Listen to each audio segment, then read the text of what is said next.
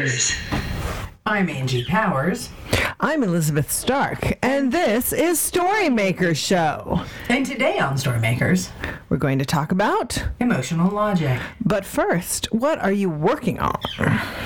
Well, right now I am working on like a lot of bits and bobs, I think is really what I'm working on. The main focus for the past bit has been getting the resources for our Book in a Year program wrapped up, squared away. So a lot of thinking about the high-level aspects of writing, but not so much actual writing. All right. How about the bobs? You said the bits were this. Yes, and the bobs are that I've been doing a lot of work at our kids' school, getting some of the makerspace up and running. So very creative. Yes. Well, our listeners will recall, perhaps, that after I submitted my manuscript and was waiting, we decided in a gung-ho moment to each write something new and then submit it. Just before our burnout episode. Yeah, yes. Right before we crashed and burned. And in the name of, winning, basically, I wrote a 100-word essay for the Tiny Love column and submitted it on the day of our next podcast recording. And it looks like they're going to publish it on Tuesday, which is to say when this episode hits, it should be, I guess, on the Times. NewYorkTimes.com, or I don't know. Mm-hmm. Somebody said, is it online or in the paper? And I said, I don't know. But it's tiny and it's love. Yes, and it's about you.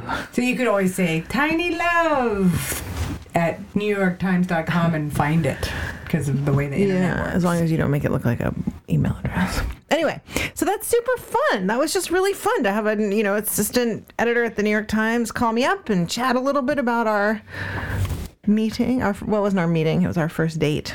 Mm-hmm. Some 13 years after we met. Yes. We don't want to rush into things. No. So, anyway, that was so encouraging, but not enough so that I've submitted something else, but encouraging nonetheless. Yes. Because now I've got my manuscript back and I'm just finishing up a few things and sending it off again. So it goes. Yay. So the interesting thing about getting it back and having very few notes, really, although she did say, I think you can do this in about an hour, and that is not true. But it's just that part of diving back in and just being courageous and doing stuff. And the more done it feels, in some ways, the harder it is to go excise something. Mm-hmm. So that's what I'm doing. And I don't have really much time between now and Monday, but I said I'd send it end of day Monday. Okay. So I can do that all Monday if I have to. Yeah. Sounds good. Yeah. We have time today and tomorrow. So. Well, except that I'm teaching, and then we have our date night at 4. Our date late Secrets too. And then I'm leaving for Santa Cruz for a retreat with my friend from college. Woo! Yeah. Which is not a writing retreat, so I don't know. It may be that I do it on Monday. Okay. Yeah. All right. But I will do some today. Anyway, there we go. Well, I wanted to talk about emotional logic today. And the reason I wanted to talk about emotional logic is because, fires are happening again here in Sonoma County. And let's just say we're recording this right now on October 24th. So yes, this is not 24th. News. Yes. This is just experience. And it really reminded me of the fires that happened in 2017. You find all this stuff kind of coming back up. I was out at my folks' house. I was looking at the ridge, watching the smoke. They have an acronym for that. What? PTSD. Oh, okay.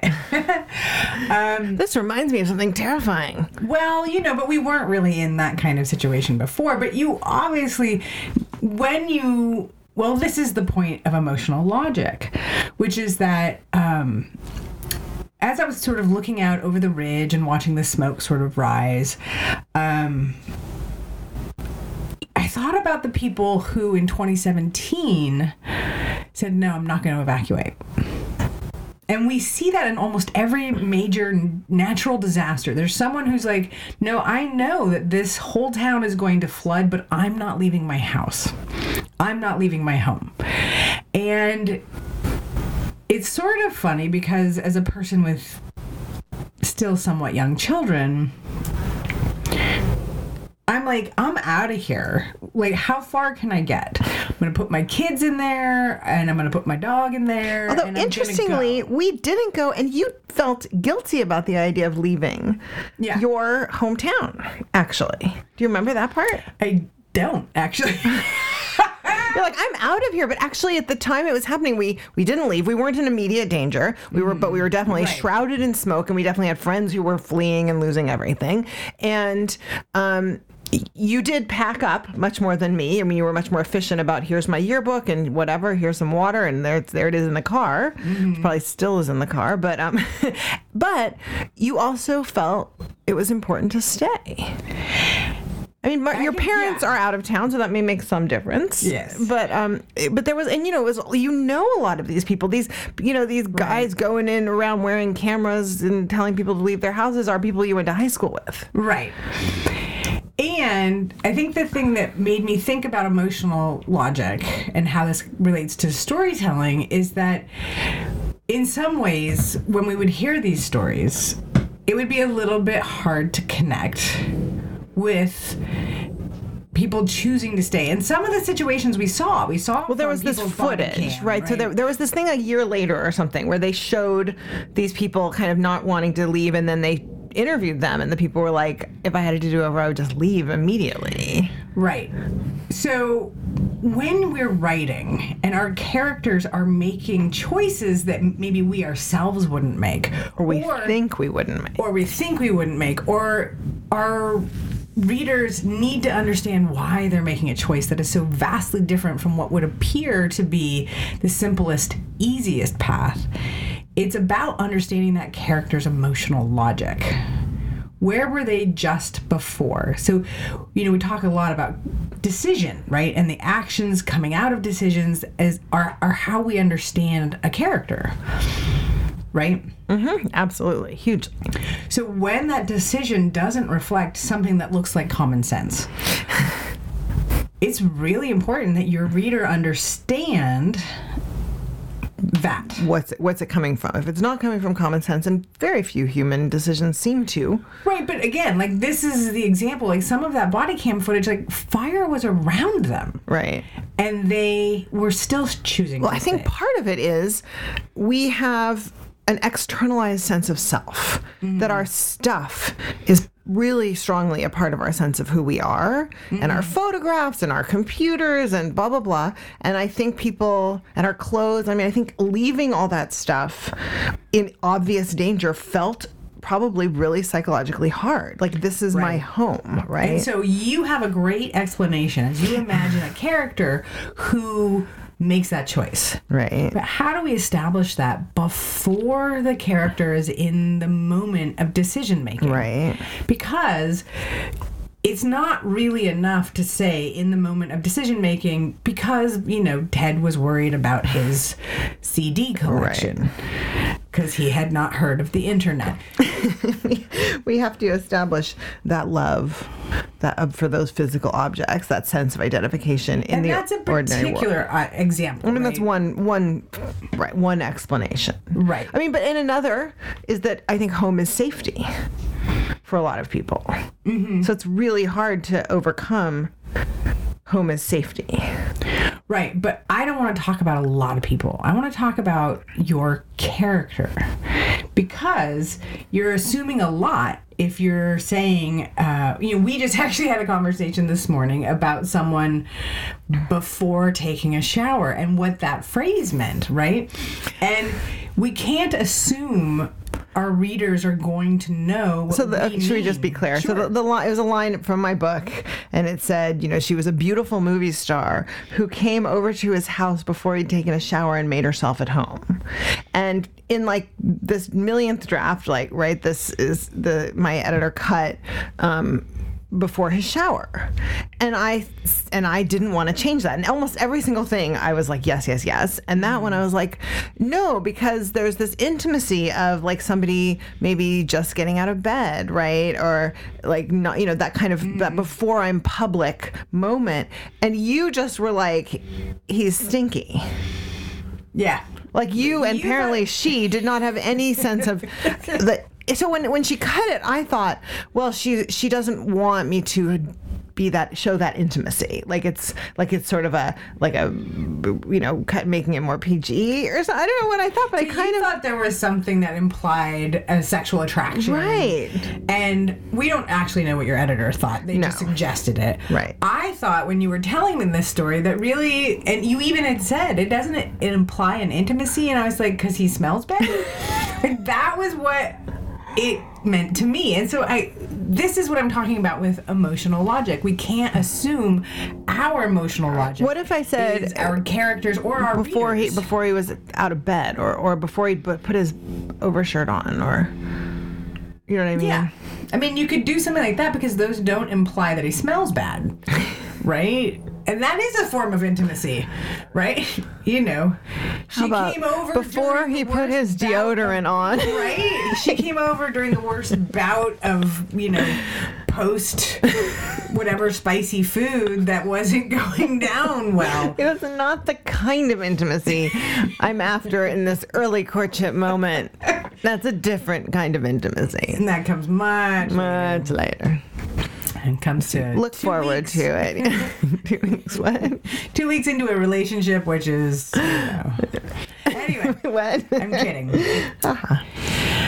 Anyway, so I think I just wanted to explore the notion of really taking responsibility for our own assumptions and making it clear to our readers that even the weirdest behaviors are rooted in something. And it sometimes can be so amazing to find out what somebody was really thinking, right? When you're like, why did they do this? This doesn't make any sense. And they're like, and then they come out with this piece and it's like nothing you would have, just real human beings, right? And it's like about the cat or something. You're just like, what? Oh my God, I had no idea. Well, I think that's like one of the reasons people are sort of fascinated with some of these. I remember when Dexter came out and it was a program about a guy who was a serial killer, right? But it was like, did you ever watch it? I never did.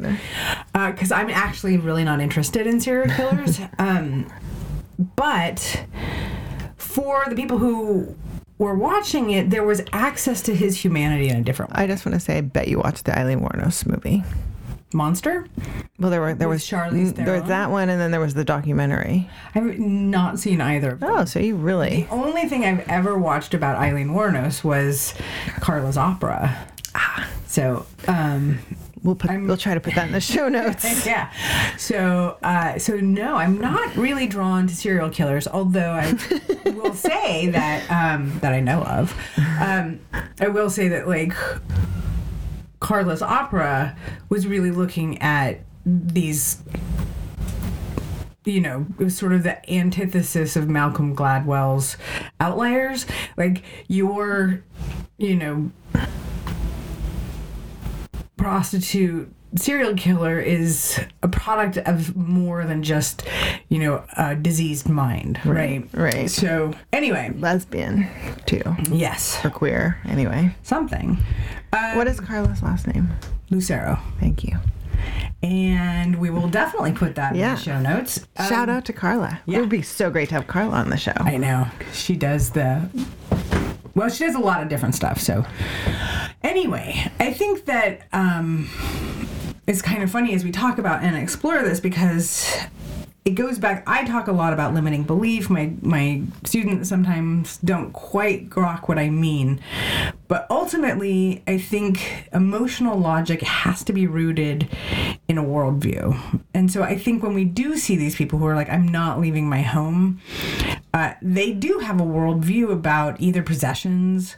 I think a lot of times community, history, family, what it means to walk away from, it's interesting. I was thinking about these things myself, walking around my parents' house and watching the smoke over the ridge, which actually kind of dissipated. So I hope I'm going to knock on wood for all of our friends up in Geyserville and Healdsburg. Yeah.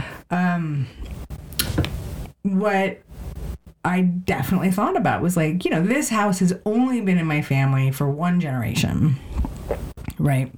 So 40 years, but one generation.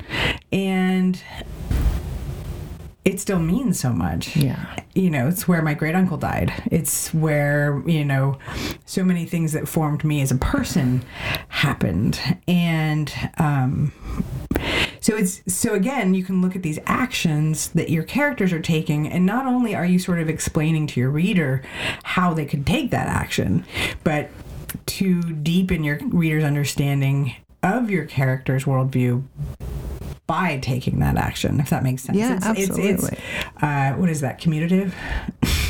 Commutative property. Yeah.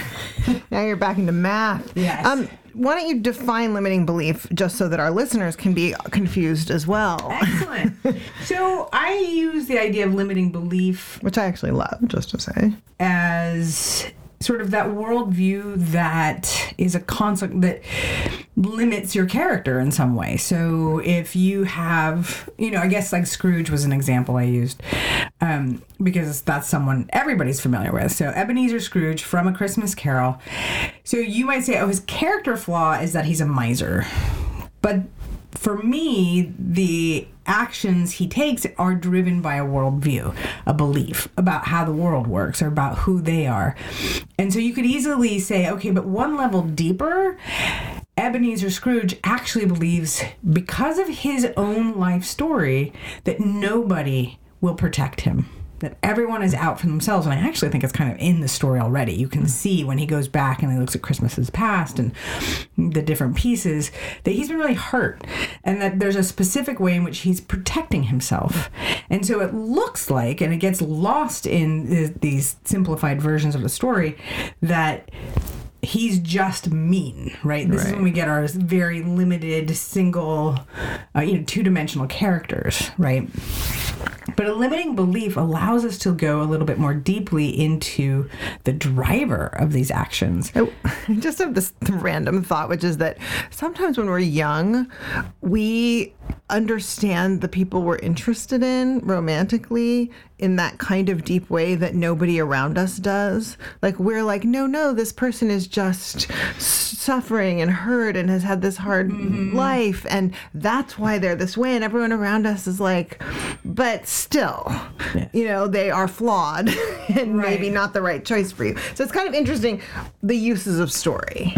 Right. What we tell ourselves to understand people and to be empathetic. But I think it's when you are, my mother is on a trip and she's sending me she's sending me 8 million texts from Sydney, Australia. Ooh, hello to the Bowerses. So what I wanted to say is that the piece about having the dimensionality of your character isn't just about how you justify hooking up with someone. I wasn't saying that it was limited to that. I was saying it's often used in that setting. But again, so it's that... Sorry. You're just like, my dad had this joke about like this woman watching the military parade, and saying, look, my son is the only one marching to the beat. It's just how we understand people. Anyway, go ahead. Back to you. I feel like that's a visual joke. No. Well, he told it orally. Yes. It's just if there's only one person marching to a particular beat, the chances are they're the ones off the beat. I know. Yeah, but that's sort of... But it's better if you see it. Okay, well, you can draw a picture. Okay. So we've completely derailed the conversation here, and so... Emotional logic. No, I got that. Now I have to... Think. Mm-hmm. Thinking's hard. Okay, so limiting belief. Mm-hmm. And so Ebenezer Scrooge. Okay, here's what I was going to say. So every character in your scene also has a limiting belief, and this defines what are the strategies they engage to go after the things they want, right? So what Ebenezer wants, in my theoretical context, is to feel safe.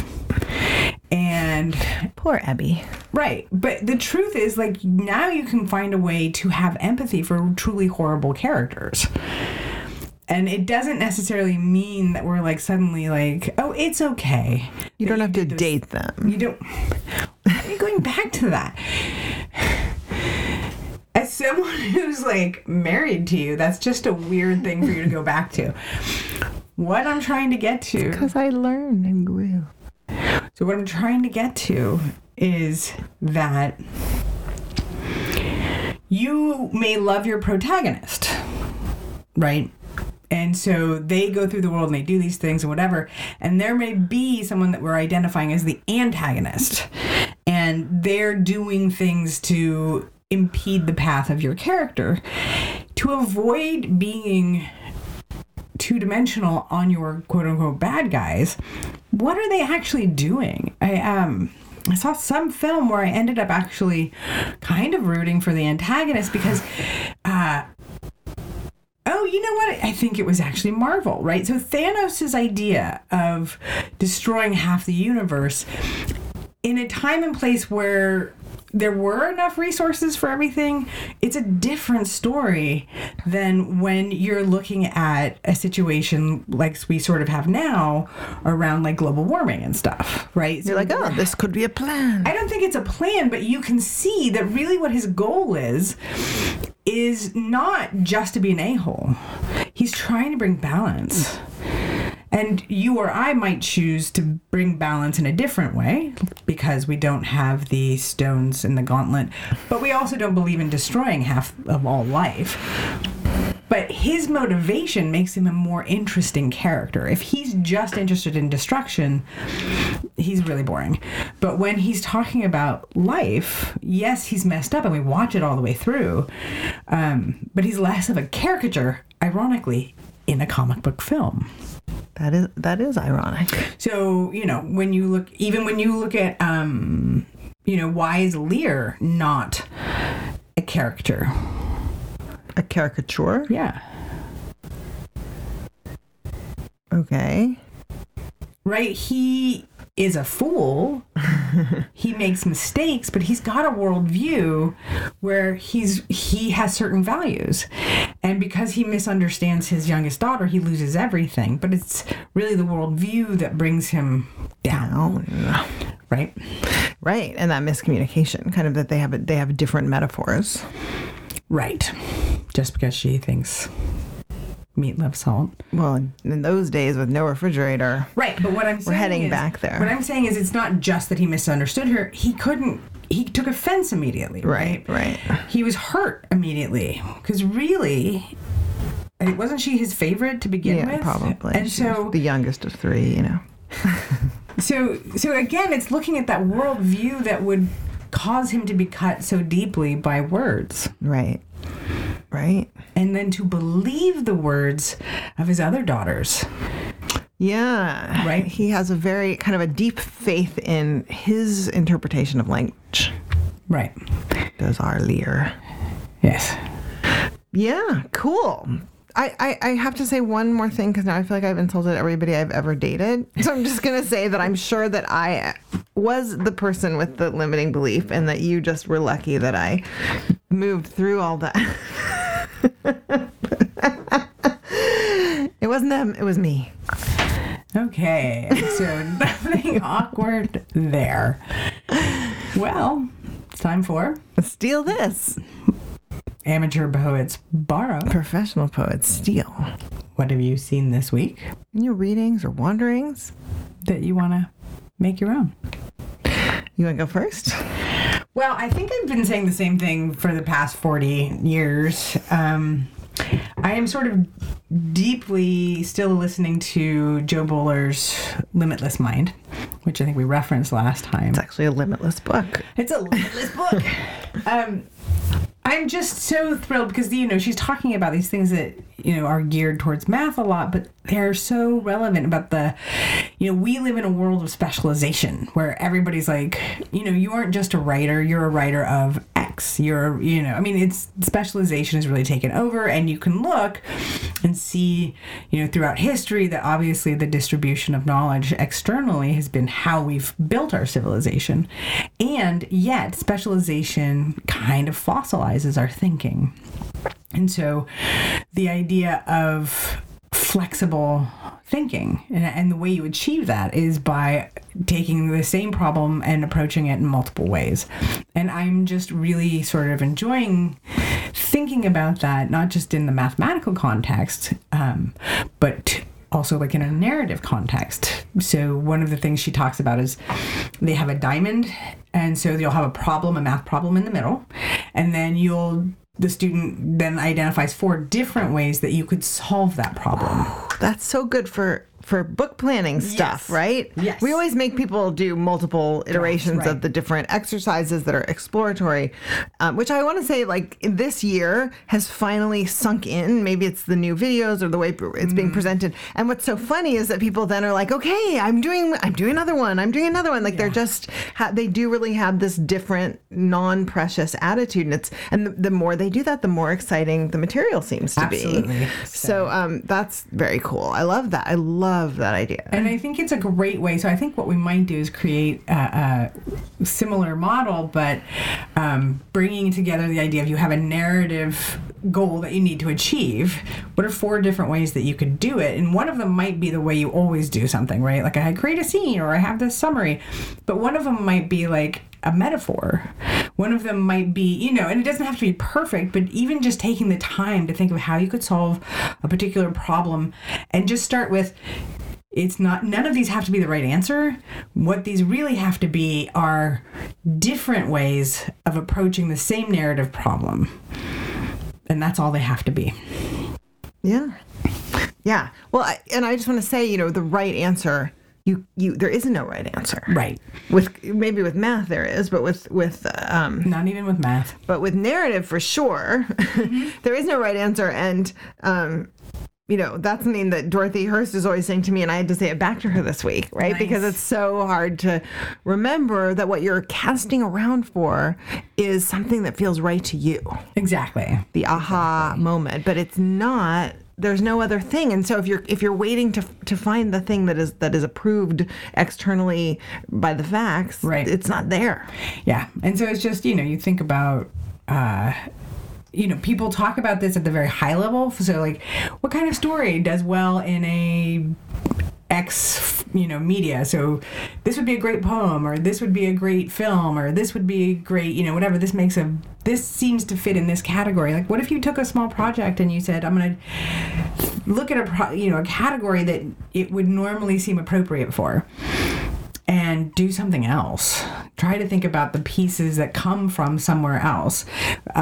Poetry and prose, often you have this opportunity to really play with, but we never do, or we don't often. I don't mean we, because I'm suddenly like, I know a lot of people who actually do that in their prose, but we don't feel free to try and make those mistakes, whatever they are, right? Like what? Like what kind of mistake? Well, I totally love the autobiography of Red, right? Anne Carson. And I also loved the screenplay for Alien. They actually have a lot of formal relationship. Alien, the action graphs in Alien are so concise and so tight. And, and Anne Carson, I'm still blown away. There are line breaks that, I can't even remember the words as much as I remember the line break. This like sense of falling off a cliff, this sense of like these 2 young people like connecting with each other. One's like a monster and one's supposed to be like this, noble hero. And how is it that they're interacting? Is it the Minotaur? No, but I think just because you said monster and then red, and anyway. Yes. And it's just, Red is it's so interesting, like Red in the context of the language of the time, right? So she's actually, Anne Carson, read that book. But I guess what I'm saying is the whole thing about actually being willing to experiment. You don't get Cubism if you're not willing to experiment. You don't get Matisse's cutouts if you're not willing to experiment. And like Matisse was dealing with the limitations of changing physicality. He didn't have the ability to do the painting work. So he's like, great, I'll just do something amazing like this. Mm-hmm. And I will be in every college student's dorm room. That's what I'm going to do. I'm just going to start, as soon as I get old and shaky, I'm going to start cutting, and I'm sure I'll get Matisse's collage, right? Well, that's all very exciting. Yes. Well, I am listening to the audiobook of Carolina de Robertis' Cantoras, which is her new book. And it's marvelous. And she's reading it. And she's a really good reader. And also getting And a good person. She's brilliant. But there's something wonderful about, of course, all the ways she can like trill the, the pronunciations are pleasurable, as language, often is. And the story, I'm some way in, but it's just, it is such a great evocation of kind of the emotional consequences of like meeting somebody who's like you in a world where you're not supposed to exist.